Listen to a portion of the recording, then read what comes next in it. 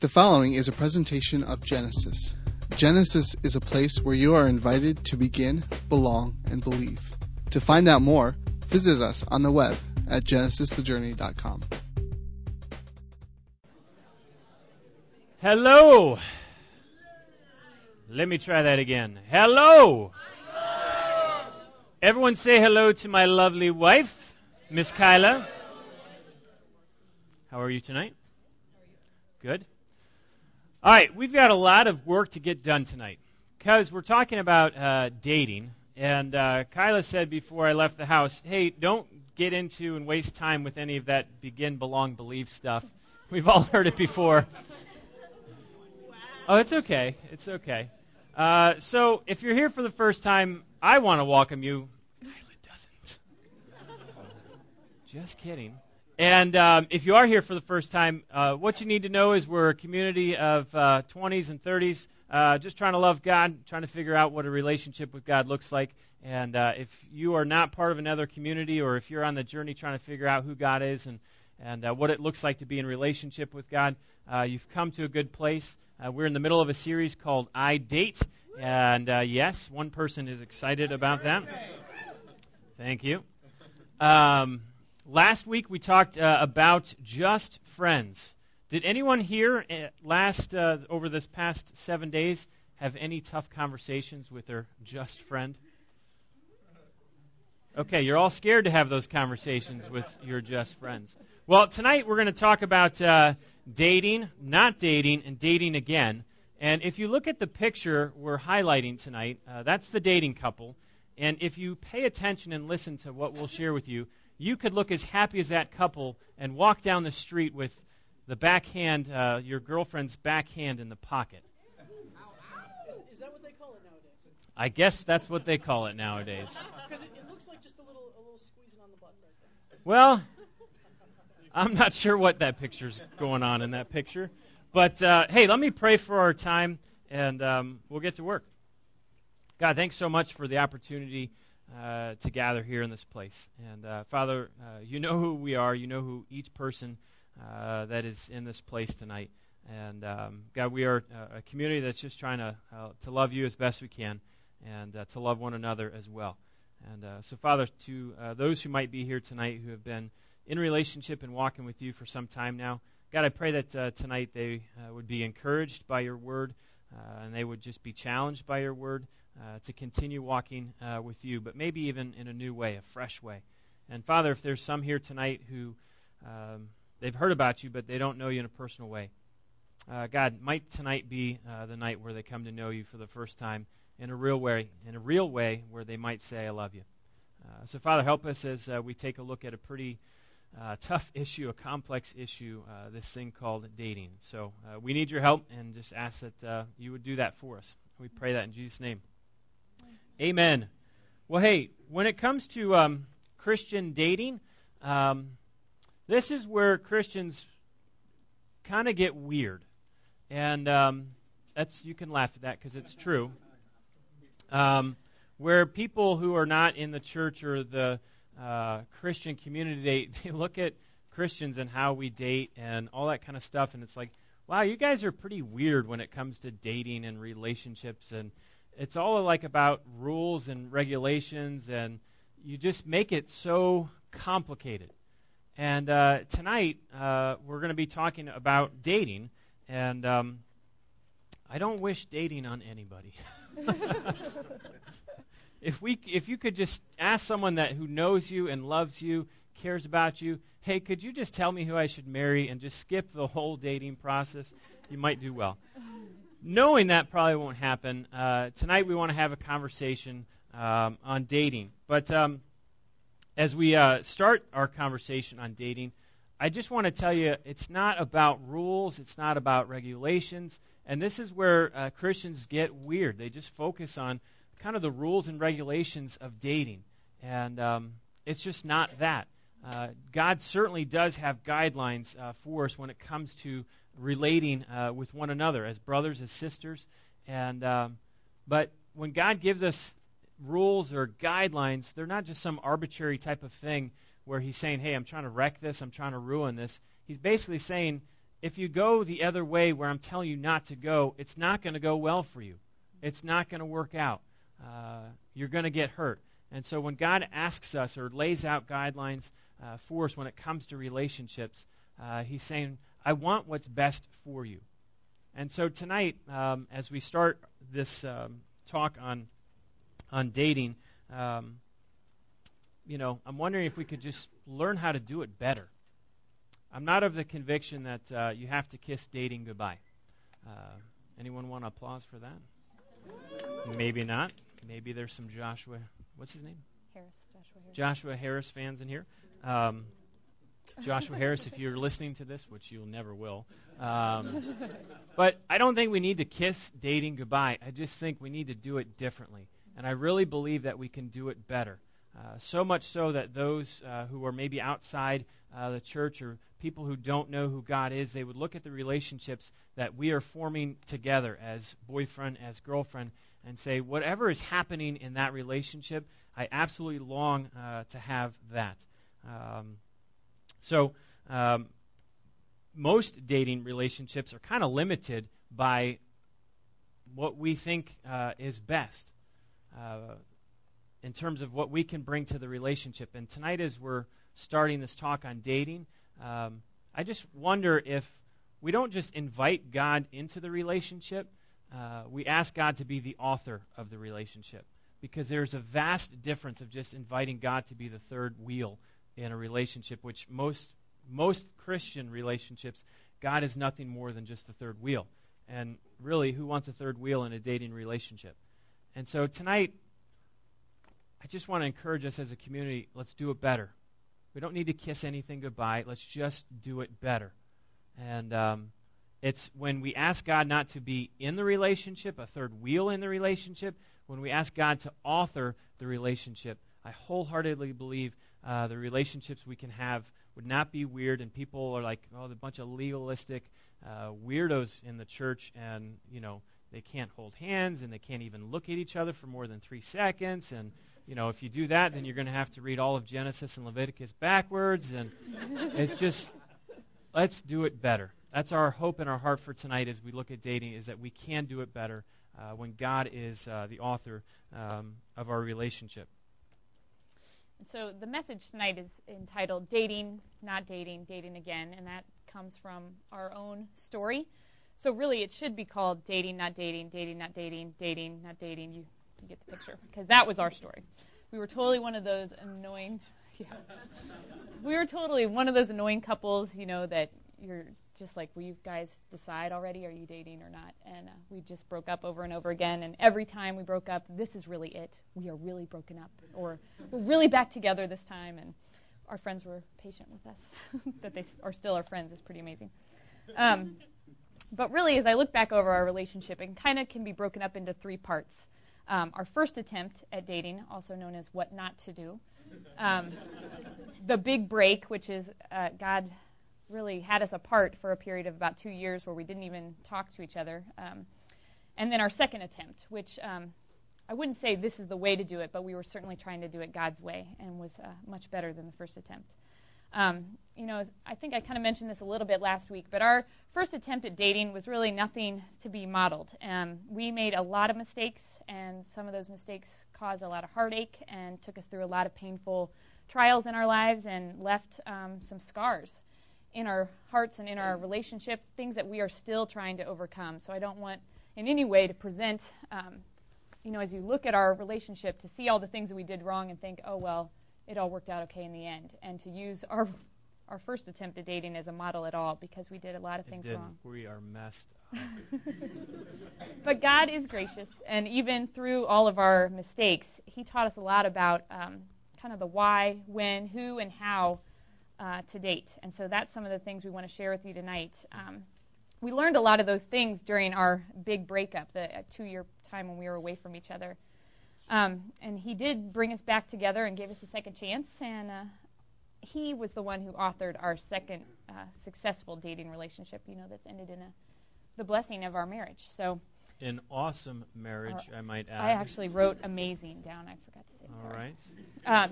You need to tell them that. It's awesome. So I think I left off our story last week with the first kiss when Michael kissed me.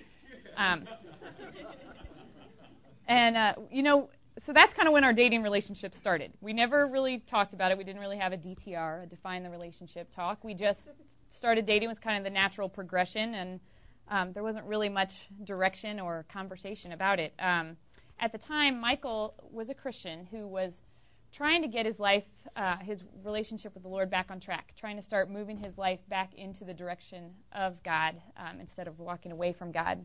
And I, at the time, was not a Christian. And I didn't really even know how God fit into my life or why I would even need God at the time. So I definitely was not walking in that direction, the direction he was trying to go. So it really didn't make sense for us to be dating at the time because he was trying to walk towards God and I didn't even really know who God was. So he had a couple of good, strong Christian friends who were really encouraging him for many months to break up with me. And eventually, it was probably 8 months later, he came around and decided he was going to break up with me. He made the decision that if he really wanted to pursue his relationship with God, that he needed to not be dating me and probably not be dating anybody, so he could just focus on the Lord. So he called me up one night and asked if he could come over, if we could talk, and I was like, sure. And actually, I had a lot of things that I had been going on in my life that I hadn't had a chance to share with him yet. So he came over, and I told him that I had some stuff to share, too. He could tell I was a lot more excited about my news than he was about his. So he let me go first. And so what I shared with them was some of the events of the week prior. And during that prior week, God had really been moving in my life in a pretty powerful way. And I won't go into the whole story, but at the end of the week, I had a pretty long conversation with a woman who was on staff with Campus Crusade for Christ. Her name was Carrie. And Carrie answered a ton of questions for me, questions that I had about God. She sat down, she walked me through several verses in the Bible and really explained to me the gospel, the good news about God and how we can have a relationship with him.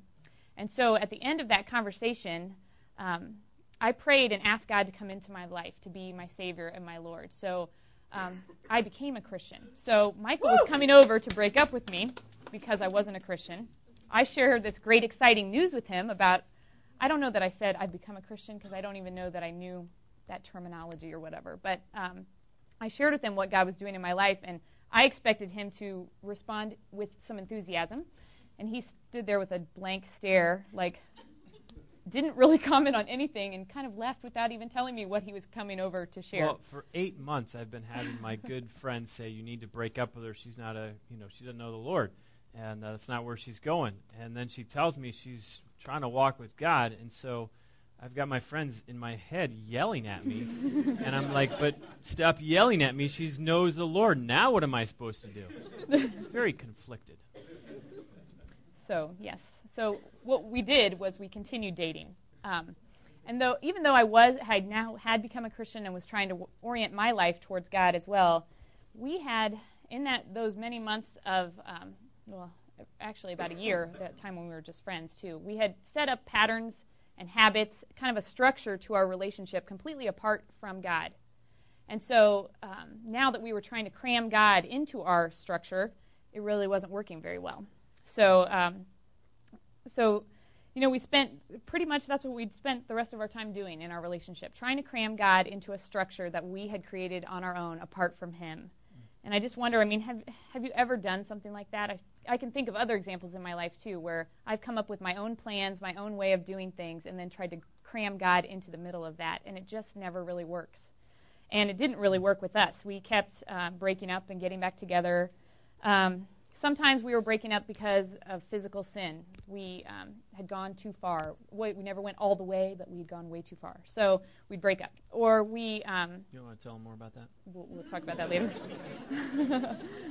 Sometimes it was because we realized that we weren't helping each other in our relationships with God. In fact, we were pulling each other further away from the Lord. So we'd break up. But my favorite breakup reason was because of Michael's temperature reading. He described it as hot and cold.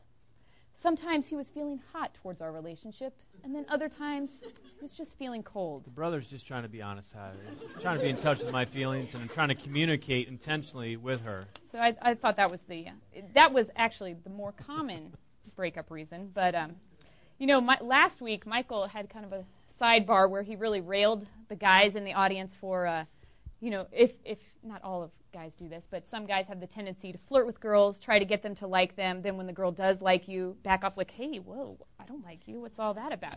Just to build their ego. And so Michael railed the guys pretty well last week. But as I was thinking about back over our breaking up, getting back together, the girls have a role in that too. And can I get an amen? I mean, why on earth did I put up with that for so long? Why did I put up with him saying I'm hot? And, 1 week he's hot towards our relationship, meaning he wanted to have a relationship. We'd break up because he was cold. And then a few weeks later, when he'd warmed back up again, I just took him back. Like, why did I put up with that? And so, I think girls, we desire, deep down, that we desire for a guy to pursue us, to want to win our heart, to, woo us or whatever that term is. But, that a guy would pursue a relationship with us. That's what we really want. But we also just want to have a relationship. And so we end up settling. We settle for a guy who's hot and cold, which is what he was then. He's not now, thankfully.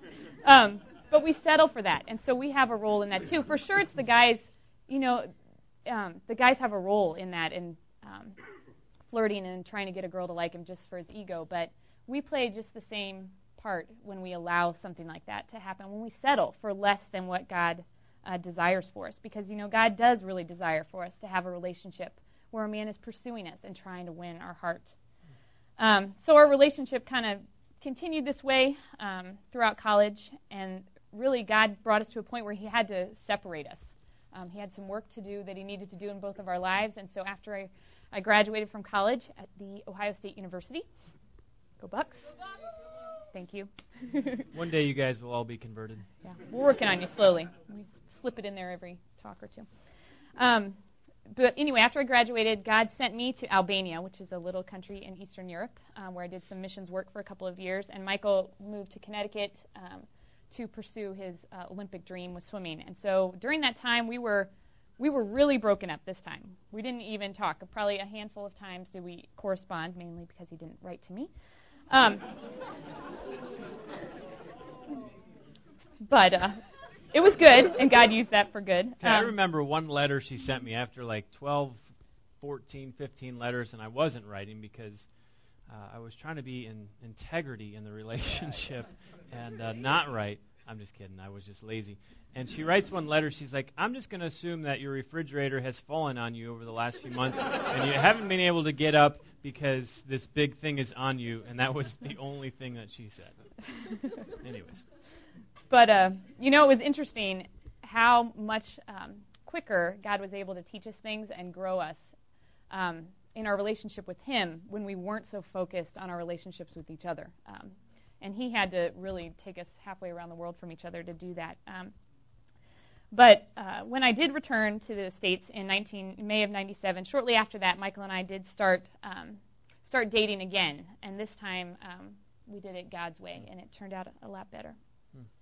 Kyla mentioned this, but we're going to kind of break up the conversation tonight in 4 different parts of why you date, when do you date, who do you date, and how do you actually go about this. If you're here and you're married, whether you've been married for a couple months, a couple years, 9 years, or 25-plus years, everyone say hello to my friends Chuck and Linda, all the way from Columbus, Ohio, here tonight. Woo-hoo! How long have you guys been married?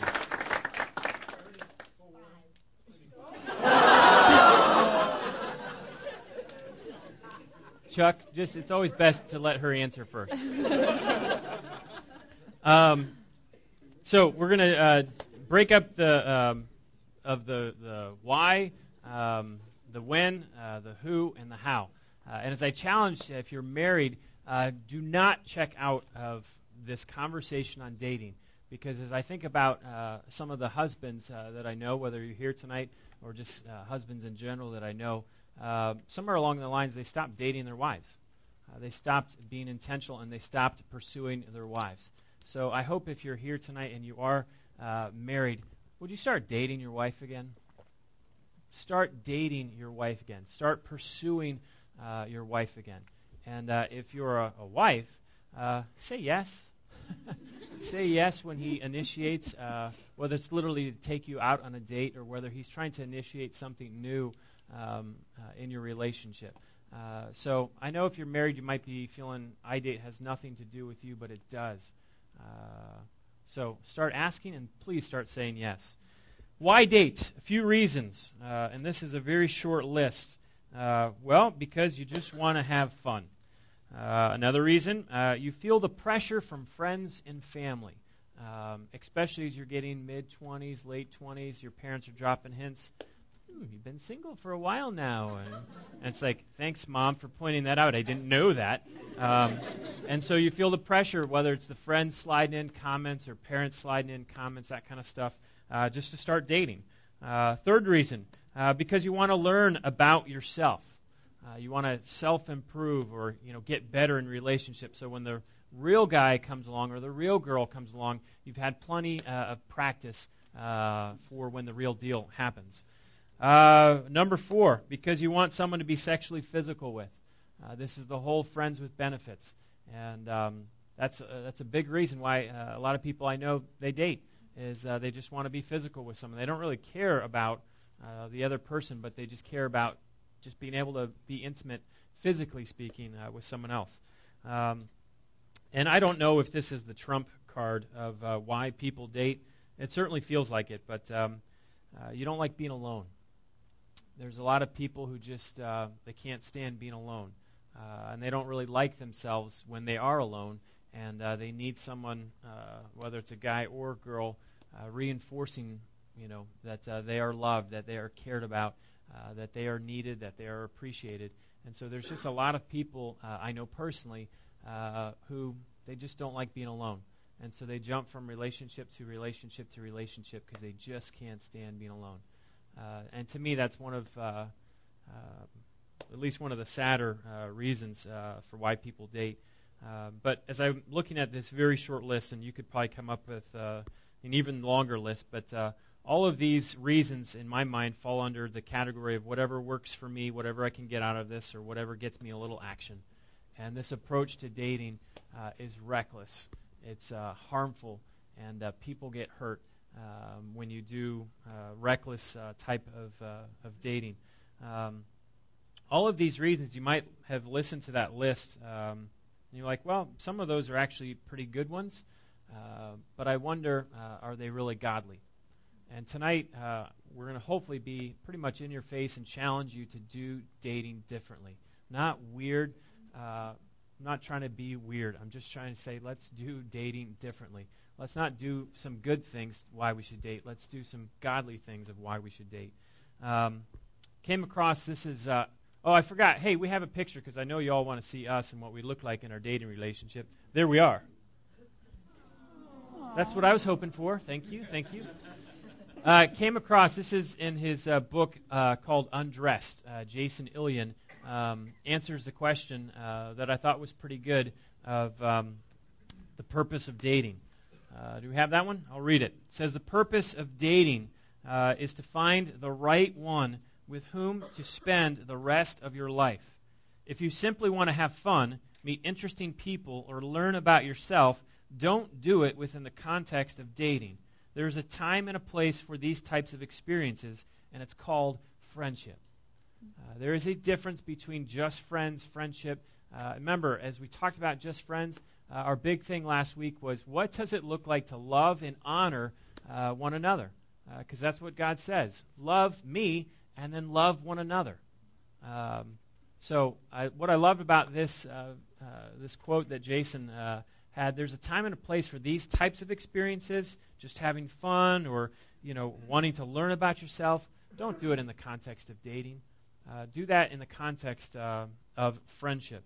Now, as I talk about the purpose of dating is to find the right one whom to spend the rest of your life, you might be asking some questions like, why can't dating just be a casual thing? When I think about people who say, it's just casual dating, and what they're really saying is, I have absolutely no intention with what I'm doing in this relationship. I have absolutely no purpose of where I'm going in this relationship. I'm just kind of being casual. I'm just kind of having fun.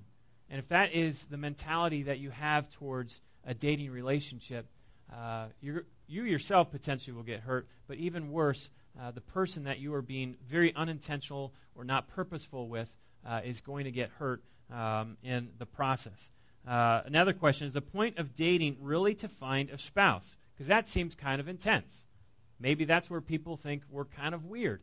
And really, you don't date unless that person is going to be your spouse. So is it really meant to find the one who you're going to enter into a lifelong conversation with? Yes. Now, you might think that's way too hardcore or hard line. But can I just remind you guys, you're old. You guys are mostly in your 20s and 30s, right? I mean, most people view the 20s generation as like they're still a bunch of young adults. You're not.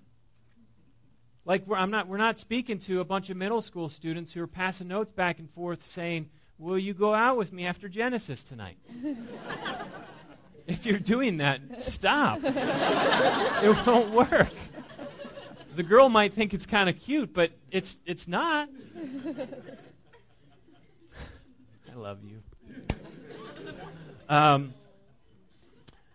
So yes, it is. The point, the purpose of dating is to figure out and find out, who am I going to spend the rest of my life with?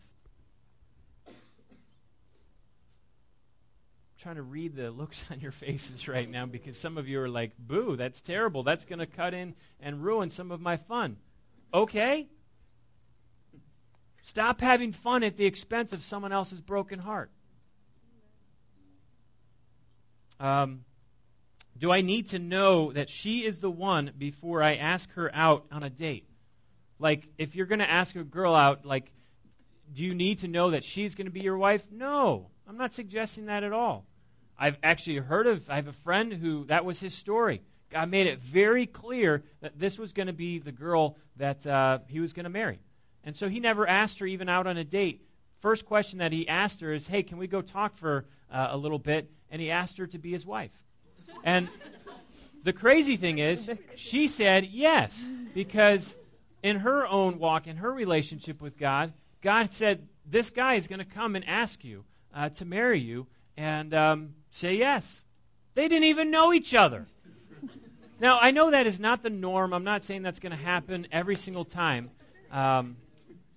But what's interesting about that is these two were walking so closely with God that they could hear God's voice with absolute clarity. And when God spoke, they said okay. They said yes.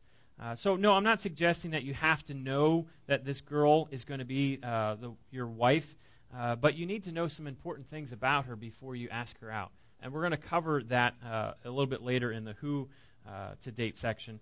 But if you are in a dating relationship and you know for a fact, and let's be honest, a lot of us know that if we're in dating relationships with each other, that this person is not really going to be the one I'm going to spend the rest of my life with, would you be kind enough or gracious enough to end it right now?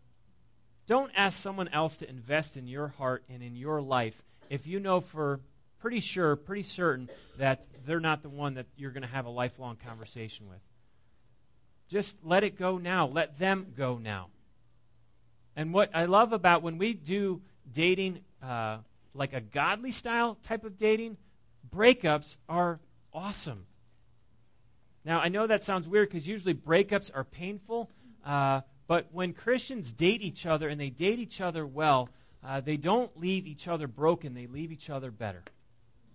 And I wonder how many of us are just broken by the different relationships that we've bounced from. And if you do it godly, a godly way of dating, I'm just going to tell you, if the relationship, God speaks into it and says, hey, this is not the person I want you to have a lifelong conversation with, that person will be left better, not broken.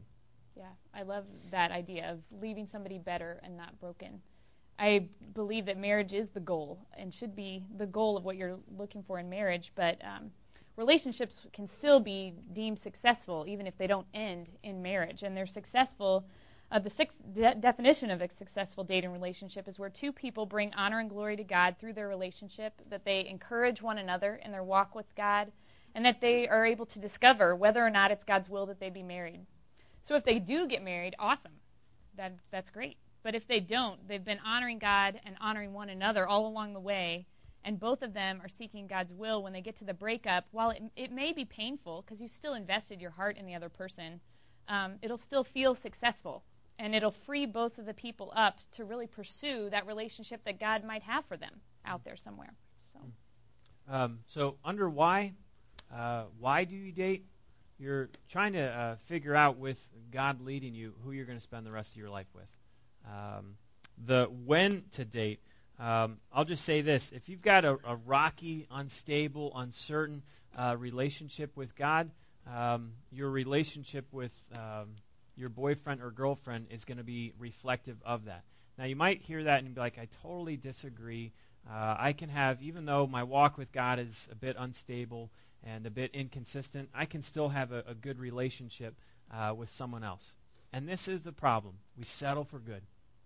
We absolutely just settle for good when God says, I want you to have an excellent, want you to have a great dating relationship. So many people just settle because they don't trust that God actually has something better. So when to date, make sure your foundation, your relationship with God is in a good place. And if it's not in a good place, don't date. Don't date. King Solomon, this guy's jacked up.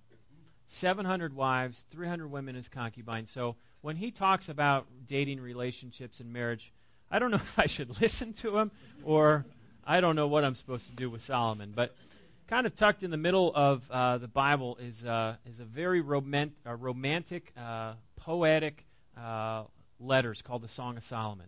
And some pastors say, don't read that until you get married. No, it's in the Bible. It's fair game. Go ahead and read it. Enjoy.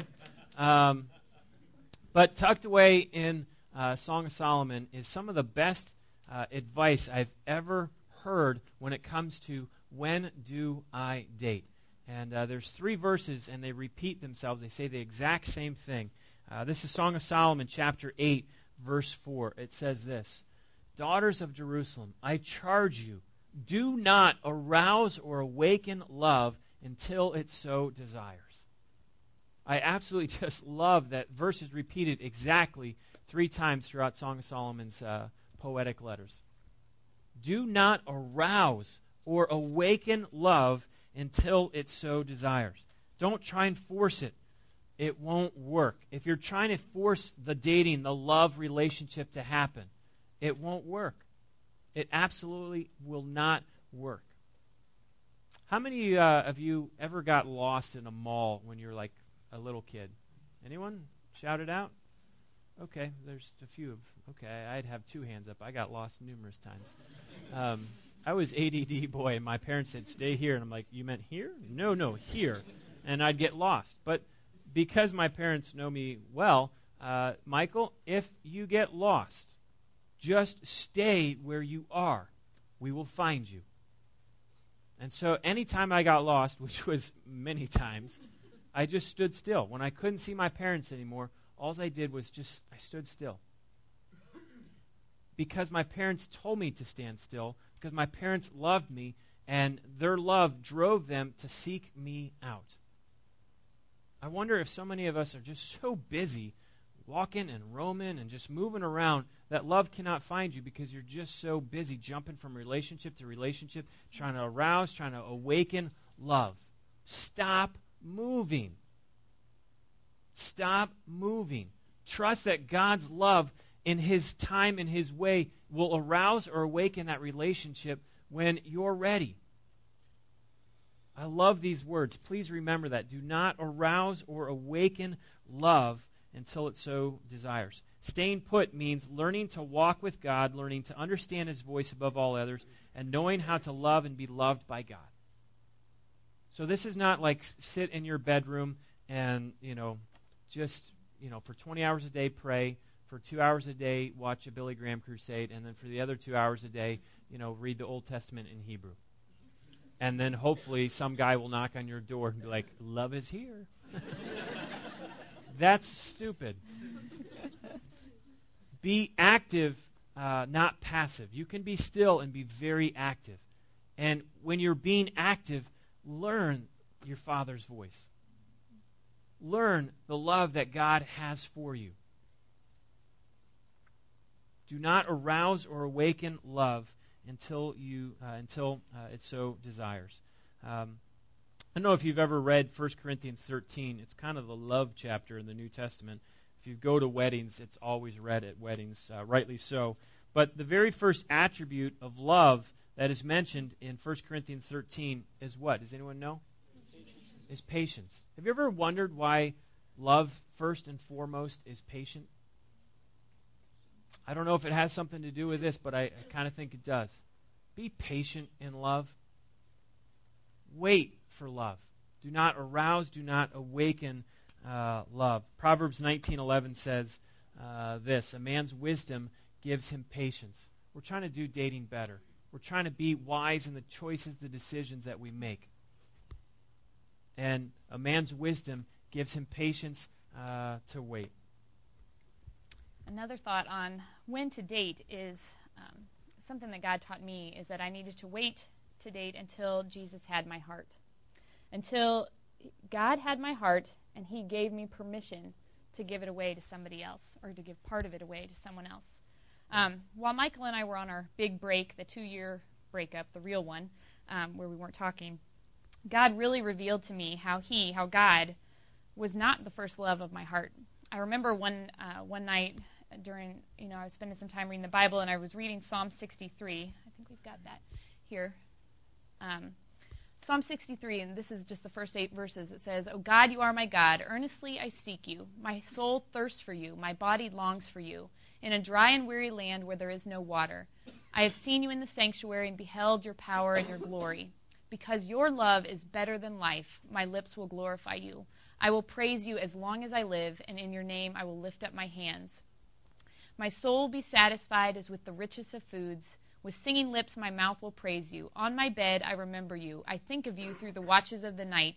Because you are my help, I sing in the shadow of your wings. My soul clings to you, and your right hand upholds me." And I read this verse, and I was just overwhelmed. This is like David's love song that he's writing to God. And there were a couple things that really struck me, and one of them was how David talks about staying awake all night, staying awake through the watches of the night, thinking about God and how great God is and God's love for him. And I could think of lots of nights where I had stayed awake all night thinking about Michael, thinking about our breakup, thinking about things I wish I would have said to him, thinking about, just being sad that we were apart or whatever. There were plenty of nights I'd stayed awake all night thinking about him. But I couldn't think of one time when I'd ever stayed awake. I mean, it's hard. When I sit down to pray, if I don't glue my eyelids open, I'm falling asleep. So it was hard to think of a time. That's holy sleeping through prayer. So I couldn't think of a time when I'd stayed awake, motivated by my love for God, just thinking about him. And did I really believe that line where David says that God's love is better than life? Did I really believe that? I could tell just from as I was reading this verse that there was part of me that didn't really believe it. I probably thought Michael's love was better than life. But did I really believe that God's love was better than life? And at the same time, God started reminding me of a story I'd heard years before. I had a friend, her name was Jen Geyer, and Jen told this story of when her future husband, her husband at the time she was telling the story, his name's Rob, and when she was telling us about their relationship and when he had first asked her to date him, to be his girlfriend, she didn't respond right away. She told him she had to pray about it. And so she went away for a couple days and prayed, and what she said really stuck with me. She said she prayed and asked God for permission to give her heart away to him. And so God brought this back to my mind while we were on our big breakup, and I felt like that if I were to ask God that question at this point in my life, God, can I give my heart away to Michael? He would have laughed. He would have said, well, why are you asking me? You never really gave me your heart anyway. I had given it to Michael first, long before I'd given it to God. So I committed the next 6 months of my life to, I just really felt led that was kind of the time period God wanted me to do, but I committed that time to really seeking the Lord and seeking him to be the first love of my life, to give him my heart, so that someday I could ask him for permission to give it away to somebody else. And I felt like during this time that I wasn't supposed to date Michael. Obviously, I was in Eastern Europe, and he's in Connecticut. It wasn't going to work. And I wasn't supposed to write or communicate with him in any way. I already told you he wasn't writing anyway, so it wasn't a big sacrifice for me to say I won't write him. But wouldn't you know that like a week after I made this commitment to the Lord that I wasn't going to write to Michael, he wrote me like 3 letters or 4 letters, something like that, which I didn't respond to, and I felt like I shouldn't respond to, because what God was showing me was that any response from me was really a sign that I didn't trust God, that I was trying to manipulate the situation. I wanted to write back. He was writing me letters finally, and I wanted to write back just so he wouldn't forget about me, But that was me trying to manipulate the situation and not trusting God, not trusting that if this was really the relationship that God had for us, I just needed to seek the Lord with all my heart, and he would take care of the details. He would bring us together, even if I didn't write, even if I didn't respond. So God really used this time in my life to reclaim my heart. As I said, I'd given my heart to Michael long before I ever even knew the Lord, and that really had to be reversed if I was ever going to have a God-honoring relationship. So when are you ready to date? You're ready to date when God has your heart and when he gives you permission to give part of your heart away to someone else. If you're in a dating relationship right now, I want you to think about that question. Have you ever asked God for permission to give part of your heart away? And how would he respond to you? Would he respond to you the way that I thought he would have to me, by just saying, why are you asking me? It's not my heart anyway. That's good. We've got why to date, when to date, and let's transition in who do I date. There's a lot of, at least I've heard this before, God doesn't really care actually about who I date, true or false. I would say false. If the creator of the universe knows the numbers of hair that are on your head and cares about that, what would make you think that he would care any less about the type of human relationships that we have with one another are? So I just want you to know God cares very much about the who and who we decide to give our hearts to.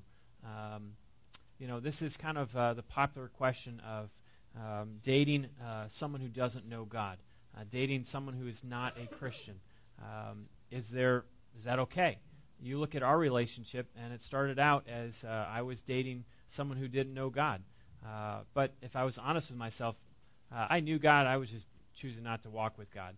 And I knew it was not a good idea, but I cared a lot more about me in those days than I did about God. But if you're here tonight and you're asking that question, or you're in one of those relationships right now of, is it okay to date someone who doesn't know God, someone who's not a Christian? I want you to start asking different questions, because in today it's just not enough especially if you're a girl and you're asking that question, can I date a guy who's not a Christian? Well, to say you're a Christian is, to me, it's just not good enough anymore. Because there's a lot of guys that I know who don't know God who treat girls a lot better than some of the Christian guys I know. There's a lot of guys who don't know God and are very open with it, and they're a lot more giving in the relationship than a lot of Christian guys that I know are. So just because you're Christian doesn't cover all the bases. Just because you're Christian doesn't mean you're going to be a liar. Just because you're a Christian doesn't mean you're going to be a deceiver or a manipulator to the girl. It's not good enough just to say, well, he's a Christian, that's good enough, I've got that, check that off. You've got to be willing to go a little bit. Is this a guy that is wholeheartedly, sold out, passionately following God, absolutely first and foremost in love with Jesus Christ? And if he's not, I'm not sure why you would want to date someone who wasn't. So when we're talking about the question of can I date a non-Christian, no, but I would have to ask why. I can understand, bless you, why a non-Christian would want to date a Christian. That makes sense to me, because hopefully people in this world are seeing Christians and they're seeing the best of humanity. I hope that's what they're seeing. So it makes sense to me for a non-Christian to want to be around a Christian. But for a Christian, now this is the person who says, I'm a lover of God. I want my life to be all about God first and foremost. I would have to ask you the question, why do you find yourself so compatible with someone who doesn't even want to know God? The question really isn't so much about their spirituality, it's really about yours. Let's be honest, that's really what the question is. It's not really whether they know God or don't know God. It really comes down to, do you? And why do you find yourself to be so compatible with someone who wants nothing to do with God? A question for you on top of that. If you really cared about the other person, genuinely cared about this person, it might be best for them not to be worried about a relationship with you. It would be best for them to be worried about where they are in relationship with God. And if you're a Christian messing around with someone who is not a Christian, you are causing damage. And you're getting in the way of what God might want to be doing in that person's life. And I can only tell you one thing, just stop. Don't act like you care about that person, because if you really did care about that person, your first thought for that person would be, I want them to know God. And you don't have to do that in the context of dating.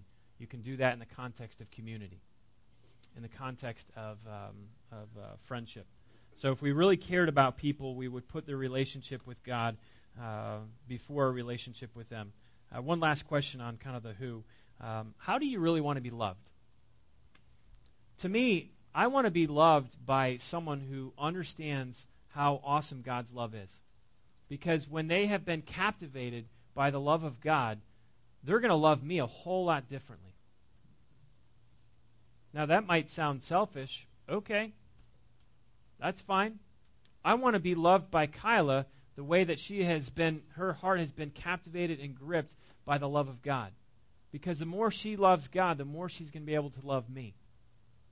And so the question is, how do you really want to be loved? Because someone who doesn't know God doesn't understand how incredibly amazing and forgiving and faithful and unconditional God's love is. And when I understand that, I'm able to do that in the relationships that I would be in. So how do you want to be loved? In preparing for this question, just thinking about who we should be dating, I started reading back through some of my old journals, especially during that time when Michael and I were broken up. And I did come across a journal entry I'll share a little bit with you. But it's a journal entry where I was praying to God about this exact question. Who should I date? And I was thinking more in terms of marriage. Who should I marry someday, and what should that man look like? And I was telling God what I thought he should look like. But as I started, that's always best. But after, I even saw the transition in my journal that after I started spending more time with God and His Word, I started seeking more His ideas for the kind of man that He wanted me to marry someday. And I started to realize, and I, kept journaling about it in other journals too, that a lot of the things I liked about Michael, this is talking about the Michael from our first attempt at dating, what not to do, the old Michael. But a lot of the things I liked about the old Michael were great things.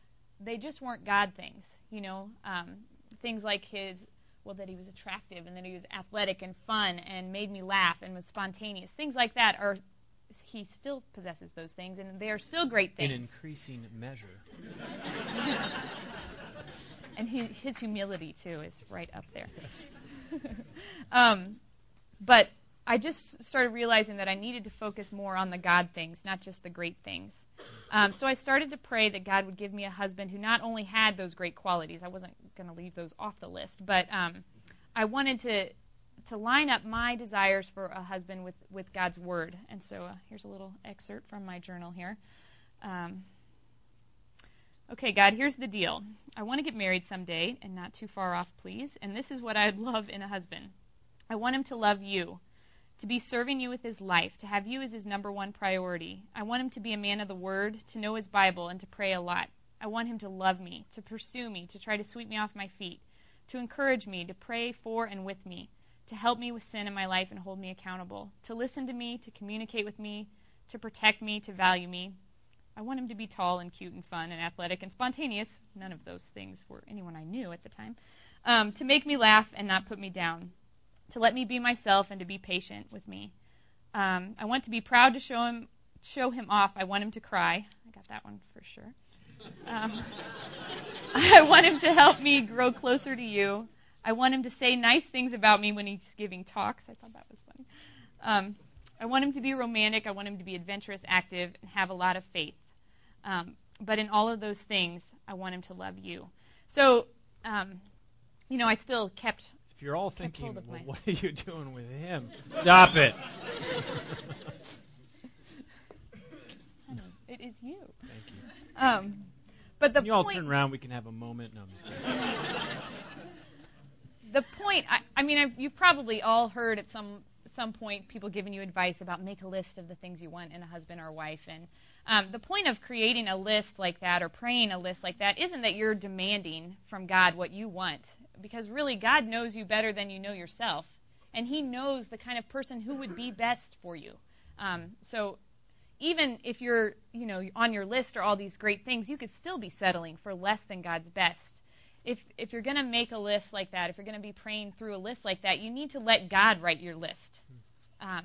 Pray about it and pray with God. And don't use your list to just rule out people if they don't meet all your requirements, especially the negotiable ones. If the guy's not taller than you or if he's not as spontaneous as you like or whatever, those aren't things that should rule people out. But there are things that probably should rule people out.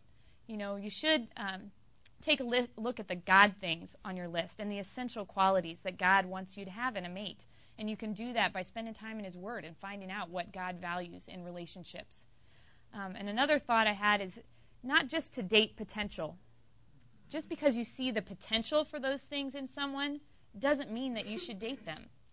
In fact, if you just see the potential, what it probably means is that person needs to spend some time really seeking God and allowing God to develop those things in him. And really, when I wrote that list, those were things that I was really praying into Michael. All those things were there at some level. They were potential. But during that time, God needed us to be separated so that he could grow those things in him and the same things in me. So that's my other thought is not only should you make this list about who you want in a spouse, but then you need to flip it around and look at it in terms of yourself. Do you match up to those things? Are you that kind of person?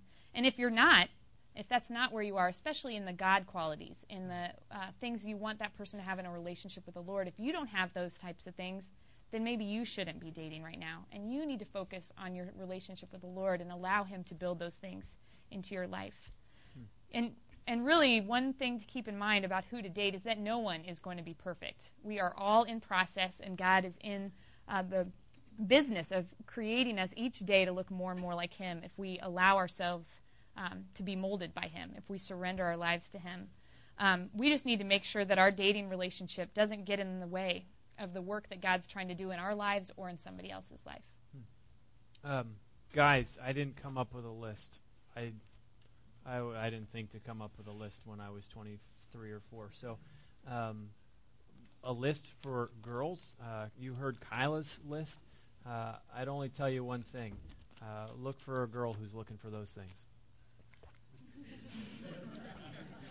That's all I got for you. Look for a girl who actually cares and is concerned about some of those things that Kyla had mentioned. And if you find a girl who is more concerned and cares more deeply about who you are in God, who you are in your prayer life, and who you are in some of those things she mentioned, grab hold of that girl. Grab hold of that girl. Stop looking for the best-looking girl and who's the cutest, who's the hottest, who's got the best body. Stop. That's not where it's at. It's absolutely not where it's at. And girls, one thing I tell you, and guys, that you would be keeping your eyes open for is one of the things that, guys, you might not like this because it's going to challenge you to raise the standard in your own life. But girls, I want you to know if there are guys who are absolutely right now committed to purity, they will be committed to purity when it comes to marriage. If you find guys who are just struggling and wanting to take you to impure places in terms of your dating, in terms of being physical with one another. If you've got guys who are just living in impurity right now, they will continue to live in impurity in your marriage relationship. So value purity. I'm speaking to the women. Value purity in the guy that you're seeking to be with. Value a guy who serves. A guy who serves now will be a guy who not only just serves you, but will serve a community. So when you see a guy who is just a servant's heart, take note of that. And I think you might like this one. Take note of guys who are generous. And I don't just mean with generous when it comes to finances, but pay attention to watch how guys spend their money. If they're just spending money on themselves and getting themselves toys and gadgets and all that kind of stuff, that to me is a red flag. But if you find a guy who is just absolutely ridiculously generous, whether it's money, whether it's time, whether it's talent, that might be a good guy to grab hold of. All right, real quick, how do I date? I'm going to have Kyla share next week. Next week is going to be a story on She Said Yes. And I'm going to have Kyla share a story about this first one of how to date. Number one is this, seek to be intentional. If you are a guy, which there's a lot of guys here tonight, be intentional. Dating is about pursuing and being pursued. And guys, you are the one who need to be in pursuit.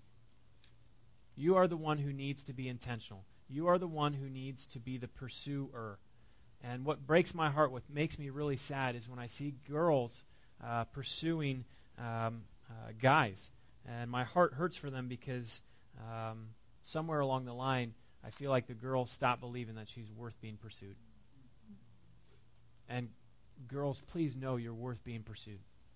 Do not settle for a guy who will not pursue you. Do not settle for a guy who will not be intentional with you. If he is not pursuing you, if he's not intentional, throw him away. Get rid of him. Do not give him your time. Do not give him your affection. Do not give him your heart. You are worth being pursued. Don't ever forget that. And with being intentional in dating, not only should the direction or the course or the intention of the relationship be clearly communicated between the two people, but it should be pretty obvious or even communicated to the people who are close to you, the people who are around your relationship. In our first attempt at dating in the what not to do time, Michael and I had really no direction at all in our relationship. And, we didn't know where our relationship was headed, and certainly people around us watching our relationship didn't know where it was headed. Our relationship was so directionless. There was one night when Michael and I were out to dinner with my parents and my sister, who was in high school at the time, and her boyfriend of just a few weeks. We're all out to dinner, looking over the menus at the restaurant, and my dad sets his menu down, leans across the table, and glares very intently at Michael and asks him, "So, Michael, what exactly are your intentions with my daughter?" And we're all like, "What?" This was totally out of the blue. My sister's boyfriend is sliding under the booth. I mean, I thought he was just going to hide under the table. My mom hits my dad. "What are you doing? You can't. What are you saying?" And while I was like, "Oh, my dad asked that," I was kind of like, "Yeah, what are your intentions with me?" So for the next 10 minutes, we all kind of sat there watching Michael fumble around with his words. There was a lot of kind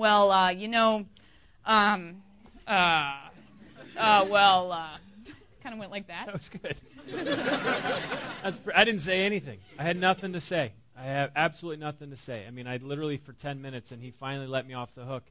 And I don't even know what he said, but I had nothing to say when that question was given to me. The bottom line was basically that he didn't know. So, of course, we went home that night, and, while I knew all along that he didn't really know, when my dad brought the question up, it kind of woke me up to the fact that, we ought to have an intention. We ought to have a purpose. And what are we doing without a purpose? And so, as you can imagine, based on our past stories, we broke up that night.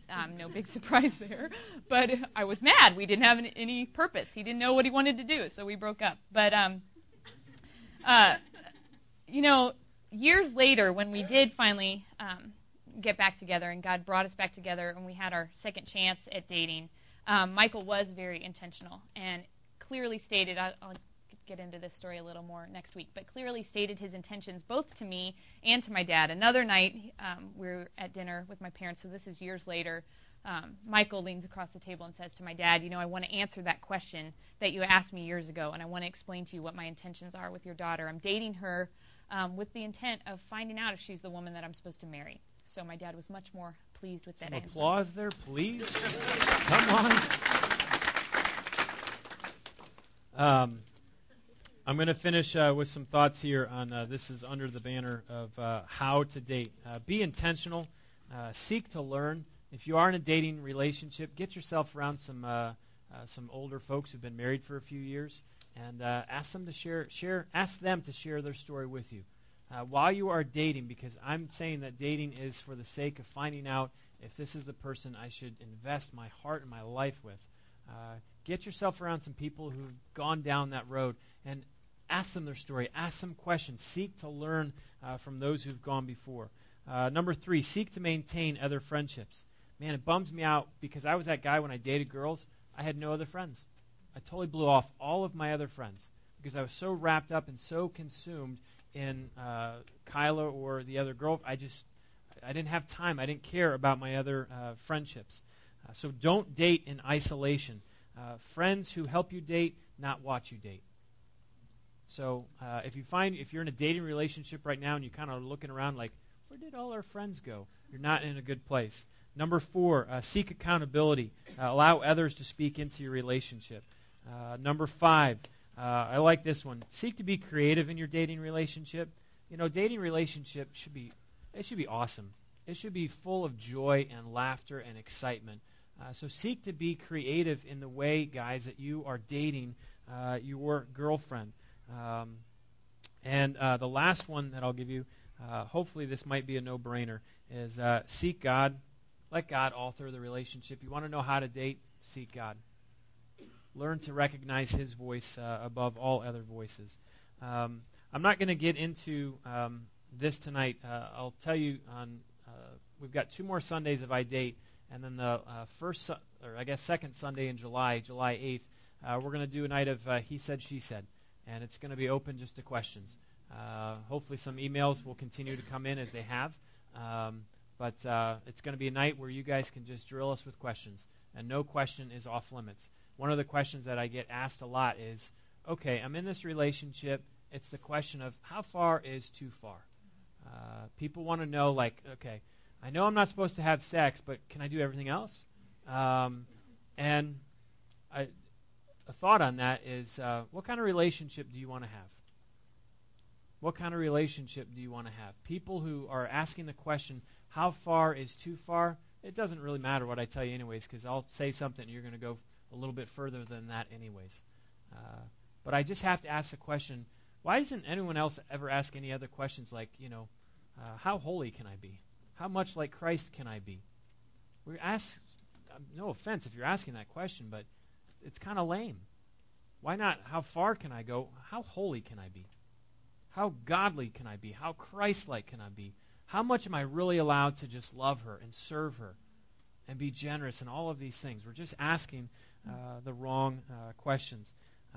And the thought on that one is, don't be fooled into thinking that you have intimacy when you're being physical with one another. A lot of us trade in, we think because we're physical, we're experiencing intimacy with one another.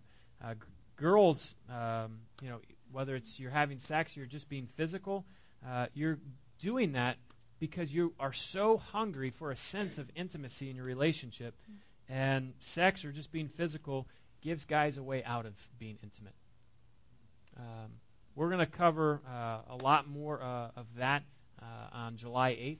So please send in your questions to He Said, She Said at genesisthejourney.com. That was a good timing there, Jonathan.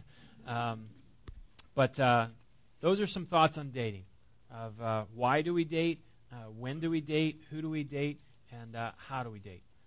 This conversation could go on for weeks and weeks, but these are just some thoughts. I hope that what we've shared has been challenging. More than that, I hope some of the things that we've given you from God's Word has been challenging. But let me pray for us. You guys thank Kyla, please, for me.